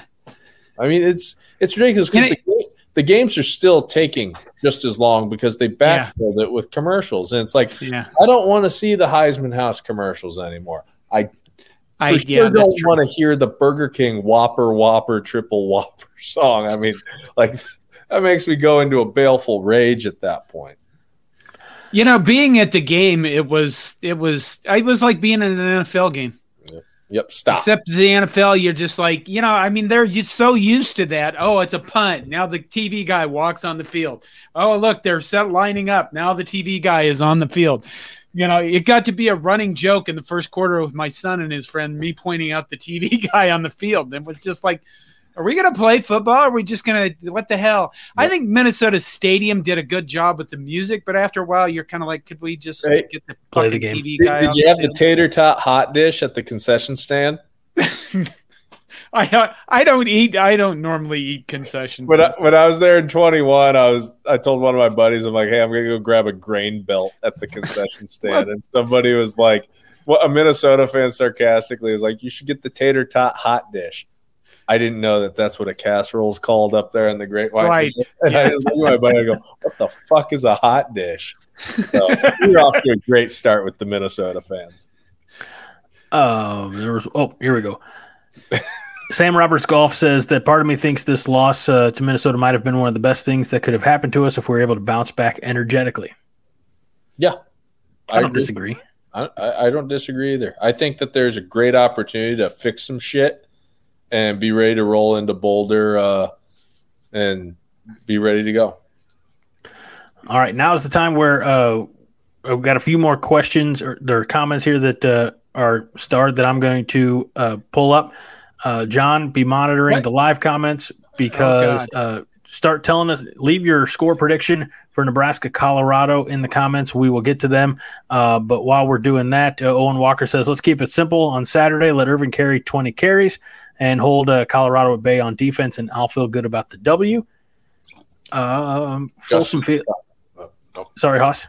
I was just going to say Justin's comment is a good one. I may or may not get to that. I don't know. Sam Roberts Golf says Folsom Field's about to be sunburned red because our red burns brighter. Hell yeah, brother. Let's see. Buffsker 21 says CU and Husker fan bases should enjoy the game together without drama. The key word there is should. Hey, I had a great time out in Boulder in 2019. Like, I had no issues with the Colorado fans. my buddy almost pulled Lawrence Phillips and tried to scale the balcony to get to a CU undergrad that was talking shit from a dorm room, and so that would not have been good. But yeah. Let's see. Oh, here's a good one from Sam Roberts Golf. After what we have seen, what do you think our ceiling is? Absolute ceiling 8-4. I just want 6-6 and get to a bowl game. Go to a bowl game. Yeah, okay. Just it's okay. Brando Sports World says Nebraska's first top 25 win this Saturday since Oregon 2016. That's a long time. Yep. That's a long time ago. John, you were like 100 back then. Yeah. I completed an entire undergraduate degree and an entire master's. Yeah. Since then. Yeah. Oh God. Yeah. Why'd you have to put it like that? No, dude, you know what's even worse? Last year I was in Iowa City and we finally won. I realized I went to a year of community college, did an undergrad, and completed a master's program in the time it took us to finally beat Iowa. Oh, fuck. Yeah. It's not a prediction, but it is an interesting question from Justin. Would you guys be open to one preseason game in college to help diminish the week ones and help finalize some depth charts? Absolutely. If we'd stop opening against the fucking Big Ten, that's what college football would be. I mean, pretty much that's what everybody did. I would absolutely be in favor of it. And I'd take it a little step further. And I think you could almost, if you cut down on a little bit of the practice time in fall camp, you could probably do 3 preseason games and you could structure it like the NFL where you have, first couple of games where it's just guys, developmentally trying to get better. Then that third preseason game, you have your starters in a little bit more. I think that, they're taking a lot of hits already and a lot of wear and tear doing the full-on scrimmages on Saturdays in fall camp through August. I don't think it would be all that much different. Sorry. Was I supposed to star the No, I'm doing it. I'm doing it, John. Greg. Good job. I'm wearing many hats here. Oh, that guy's not a local. No. Which one? We'll get there. Oh, we'll get to him. Don't look at the comments. Wade Farr says, who makes up Nebraska's schedule outside of the Big Ten Conference? The athletic directors and then the TV people and the conference, the people in charge of the conference, all get together and they say that Fox says that one of you guys has to start playing games so they can make their money. And we want a week 0, week 1 matchup with a name and another school. And, Nebraska here's the thing. We haven't been good at football, but one thing we're good at is still bringing shit tons of viewership. So we still are a brand. We're one of the biggest brands in the Big Ten, and that matters to them, and that's why we get stuck in these situations. I like it personally, having games like this to open the year. You know exactly where you're at. Well, that's true. You know what you have to work on. It's not, hey, we just beat Southern Miss by 30 points, and we're going to UCLA next week, and we're going to own their ass, and then we get embarrassed, and, Next year, all of this changes because next year, when you look at the Big Ten, we're not going to sit down and say like Ohio State is going 10-2. These scores, these records for people are going to be much more like the NFL. Yep. 9-3 teams are going to be making the playoffs, and it's something we're going to have to adjust to. Is what we think success means. And how we look at records and stuff like that, because between the Big Ten and the SEC, the records are going to be a lot more brutal. Okay, go on. Josh says, by the way, my first Husker game was 03 when we lost to Southern Miss. You started this shit then. Son of a bitch, Josh. Josh, go back to wherever. Sam Roberts Golf says, how about instead of preseason games against other real teams, you put together all the best players in the state and high school and have them play them because the high school kids would get killed? Yeah. You know what the problem with the preseason games in college football would be is everybody would still take them as seriously as a regular game. Yeah, we're playing. Yeah, we'd all shit ourselves. Kansas or, I don't know, South Dakota State in preseason. I'm sitting there bitching about, hey, we didn't convert 3rd and 3. This is why we don't do this in spring. Yeah. Because coaches want to coach in spring. They don't want to play fucking football. They want to coach. All right, so let's get to some of our predictions, guys. Hope you have yours ready to go. Would that be me? Well, your guys, right? I mean, you and okay, Haas. Okay. But I'm going to go through the Chatterfields first, and then the honorary Chatterfields who come in, who sneak across the border from Colorado. We'll get to all of them. It means colored red. That's what it actually means in Spanish. Oh, okay. I don't know if we're allowed to say. I never thought of that. It means colored red. Stop it. I thought that was Rojas. Colorado. Whatever. Okay, moving on. Soldier of the USA says losing to Buffs is going to be horrible. That's why it's not going to happen. It's not going to happen. If it happens, it will be horrible. John, you're killing me. What? I feel like you're just out to be a doom and gloomer, and we can't have that. Oh my God! It's an hour 41 into this, man. I was like, oh, the old man's kind of starting to fall over here. Yeah. Well, tired too, and you have to do the article too. So you fucking young people. What article? For the website. Anyway, all right. On to John. Look at the live ones. Let me know if I miss any. To the predictions. Tom says Nebraska 31-21. Love watching from Omaha. We love that you're here. Omaha guy. Caleb Ward says don't know who wins, but Colorado won't score 30 points. I think that's not the point. You're supposed to predict a winner. Predict a score. So yeah, Caleb, you've participated all night. Give us a score, man. Josh is going with consistency, says 35-17 red. I pick the same score every game. It's got to be right sooner or later. That tends to be how it works. Here we go. Cornhusker Corner says 17-3 Nebraska. Expect the unexpected. That would be unexpected. That would be unexpected. Especially after what they did to TCU last week. Because everybody nationally is expecting Colorado to replicate that success. So if we held them to 3 points, we are the 85 Bears. Yeah. Dion Pryor says 31-17 Nebraska. Love it, Dion. Fred says 28-24 Nebraska. Rule throws Dion's foot to the crowd, screams bigger and is above the law like Kingpin, and we run off under a hail of batteries and piss. Colorado Kool-Aid. It's not the Rule-Aid. Let's find out. Make sure that John's not asleep at the wheel here. All right. We got more Baron von Raschke references in the comments. That's always fun. Clay says, in honor of Todd, 35-21, although he really says Nebraska 21-20. Brando's Sports World says Nebraska 28, Colorado 27. Finally, my Tristan Alvano walk-off kick comes to fruition. F dem Buffs and go big red. 3 interceptions, boys. Love the energy. Justin says Nebraska 28, Colorado 24. Wade says Nebraska 23, Buffs 17. Like it. Nebraska 005 S. Miller says Nebraska 31, CU 28. Doing one last sweep for any new ones. God, John's sleeping again. Caleb says 30-27, so he did follow up with a score. Thank you, Caleb, for doing the homework. Mark says 35-10 Nebraska. And there's always that one outlier, right? Yeah. And that is Kirk Go Buffs. Says 31-6 Buffs. Okay. I just want to let that simmer for a minute. I'm just going to put that up there. All right, Kirk. You know what, Kirk?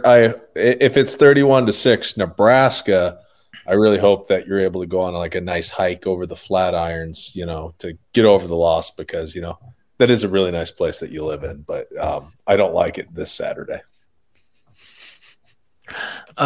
Sam Roberts did follow through. Says, until proven otherwise, I struggle to trust the offense. Nonetheless, I'm confident that we have a top 15 defense, so we should be Colorado 24-20. I like that score a lot, actually. Blaine Cole says, if Nebraska does not go 14-1, will I'm guessing will I shave my head? Wouldn't be the first time.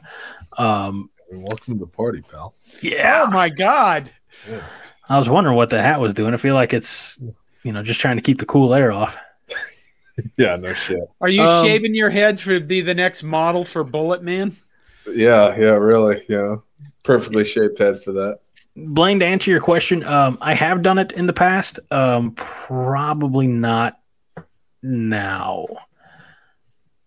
I apologize. If you feel let down by that, find me on Twitter at the number 5 Heart Podcast. We can discuss ways of compensation for the disappointment, but probably not.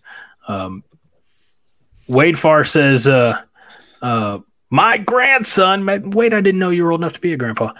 Matthew Farr goes to Johnson Brock School and says Nebraska 25-22. So there's a shout out to Matthew and everybody there at Johnson Brock School.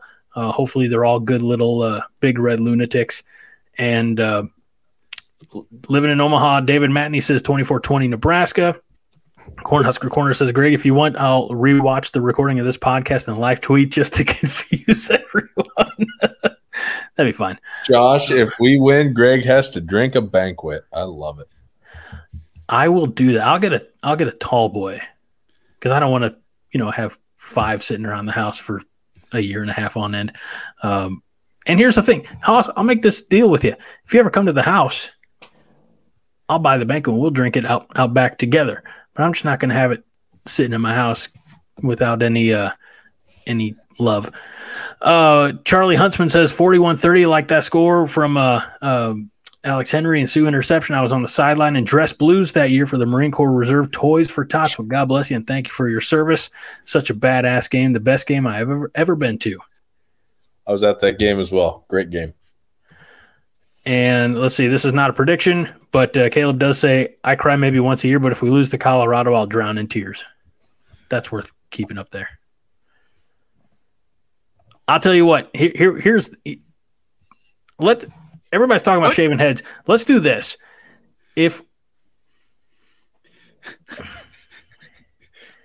John, if we go my head for anything. No, if we go better than average, above average, if we go beyond 6-6, John, will you at least get a damn haircut? I can get a haircut. All right, there you have it. That's got to be better than. I'll tell you what. If we go better than 6-6, I will get some of my hair cut off. We'll send it to Haas, and he can use it as a wig. John, I'll hold you to it. Oh my God! You might have to diet a little bit first. So. Ryan T says 35-31 Nebraska, watching from LA. Love the show. Thank you, Ryan. Husker Bob says Nebraska 41, Colorado 24. That one just speaks to me for some reason. Also talking about the beer Hams, which is not great beer. I know, but it's not great. Oh, man, Cornhusker Corner, you're going to the Texas-Bama game in Tuscaloosa. That's brave. Wear something Nebraska. I don't think you need to be told that, but just wear something Nebraska. And then I'm wondering if this is SK. Is this Saskatchewan Canuck fan? I don't know. It says 35-10 for the Huskers. We appreciate our love from our neighbors. He says watching from Saskatchewan. So I didn't see that part first, John. All right. God, let's go ahead and we're almost an hour, almost 2 hours into this thing. John. Yes. Before we do this, one announcement. I did spend some time today with Connor from Corn Craze going over our YouTube channel. Some of you have made complaints about the number of ads that have showed up in these live shows. And he and I looked at that issue, and I realized now there are way too many ads in these live shows. So I'm going to start removing the ads that YouTube is putting in, because they're putting in like 12 to 15 ads, and that's just shit ton. So that will be cleaned up going forward. I do wonder if it's because our shows go longer and longer every week, it seems. Yeah, they seem like they do. This one's a record breaker for the 5 Heart. So with that all being said, John, let's get to your prediction for Saturday's game contest there in Boulder. 35-31 Nebraska with pick sixes by both teams. Just to make everybody poop themselves all around. I'm writing these down. Hold on. Check. You know what? I want to show that. I'm very proud of this. Check this out. That is green. Somebody made that for me as a gift years ago. This is a little notepad. They know I'm a huge Green Lantern fan. Oh, so, I thought that was a Batman signal. I hate you. You're the worst. John, 35-31, Nebraska. Okay, Haas. I'm going to say Nebraska runs for 220. Oh, he's so specific now. And we throw for 170. Nebraska 21-16. Wow, that's a low score. 21-17? 21-16. 16, okay. Wade Farr says, don't forget to press the like button on YouTube, please, so the YouTube algorithm likes us for having an almost 2-hour show, for God's sakes. Even if you don't like the show, even if you only want it to be like half as long, go ahead and press that like button. I want to have my outrageous prediction like John has for both teams have pick sixes. Okay. Ramir Johnson, all 3 touchdowns. Oh. Wow, okay. I'm writing this all down. You know that, right? I like Ramir Johnson. I do too. He's a dude. He's explosive. All right. My turn, which is going to be the least impressive, but also not at all unexpected.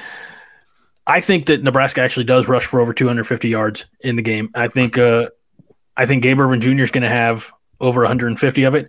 I believe that for the first time in a long time, maybe not a long time. I'm sure it happened more last year, but a running back will put up a memorable performance and have more rushing yards than the quarterback, because I've been saying it all season long. I definitely said it last Friday night when Haas and I got together. I never want to see the quarterback be the team's leading rusher, at least be our team's leading rusher. So at least 150 on the ground by Gabe Ervin Jr. towards a cumulative team total of over 250 yards. Passing yards, I'm not going to get into the minutia of that, but I do think that we're going to see a touchdown reception from Borkacher. Okay. And I think the defense is going to put some pressure on shittier Sanders. Because, look, if you're not the best, then you're probably shittier. So I will say Nebraska is going to win this one. I'm going to go – got to do math in my head. I'm going to go 34-24. Ooh, I like it.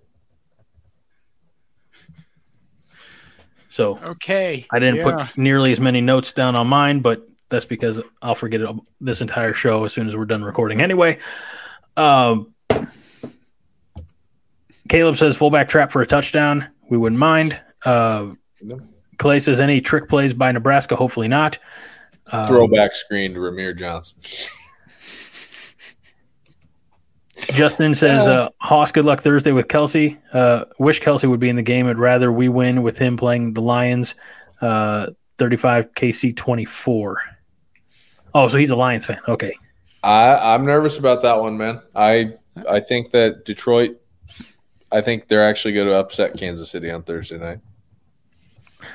I like this MK prediction, 4-3 Nebraska. The national reaction would be, what the fuck we just watched? It would be glorious. You like that 6-4 Penn State Iowa game in 2004. All right. Well, this thing has we're going to overstate our welcome. We're going to old yeller this one. We're going to take this one out and put it down. We appreciate all of you. Look, not only is this on a different night, but boy, it's bedtime for most everybody watching and participating in this show. So we're going to leave you. We'll see you in you already know about all the post-game shows that are coming down the pipe. So be excited, be ready for Saturday. Kickoff is at 11, and then all the mayhem begins after that. What? I'm sorry. I'm punch drunk at this point. I'm just exhausted. Wade Farr says if shittier Sanders gets hurt, will Dion use Aflac? I want to say one thing real quick. Speaking of Dion, if Colorado does win and beat us, they beat us on Saturday. If he called out the 5-Heart podcast in the post game saying he's kept receipts on us, what would your reactions be? I'd be tickled. You know why? Because that's going to be a lot more people Googling 5 Heart Podcast. I would think that he has a mental issue. That if he's diving this deep to find receipts, he's literally got some kind of obsessive compulsive problem. Hey, fixation. Why not both? Yeah. Why can't he have a mental issue and help boost our numbers? Well, he would, but you'd kind of go, wow, dude, I fear for you now. Yeah. As Caleb says, I love it. Yes. We're not hard to find. YouTube, coronation.com, YouTube, Coronation on YouTube, Coronation on Twitter, also the number 5 Heart Podcast on, X, Twitter, whatever the hell it is. All right. We got to go. We're all. Yeah. Oh, Blaine, my man. That might be a new tagline. Don't do this to me, Blaine. Blaine Cole says, and remember, 5 points of contact is all you need. Greg? Go Big Red. I'm so out of sorts now. Win the damn game. No, we got to do this. There you go. That's the outro. John's next post-game reaction from inside Dion said, remember 5 toes is all you... Oh, my God. All right. That is it. That's it. That's the end. The show has come to an end. That's all, folks. This is nope. That's John. Wait, shit. That's John Johnston. I'm way out of sorts. Shit. Hoss Reuter, Greg Mahochko. This is the 5 Heart Podcast. We remind you that 5 Heart is all the heart you need. John, we coming. Go Big Red. Hoss. Win the damn game. Good night, everybody. Good night, everybody.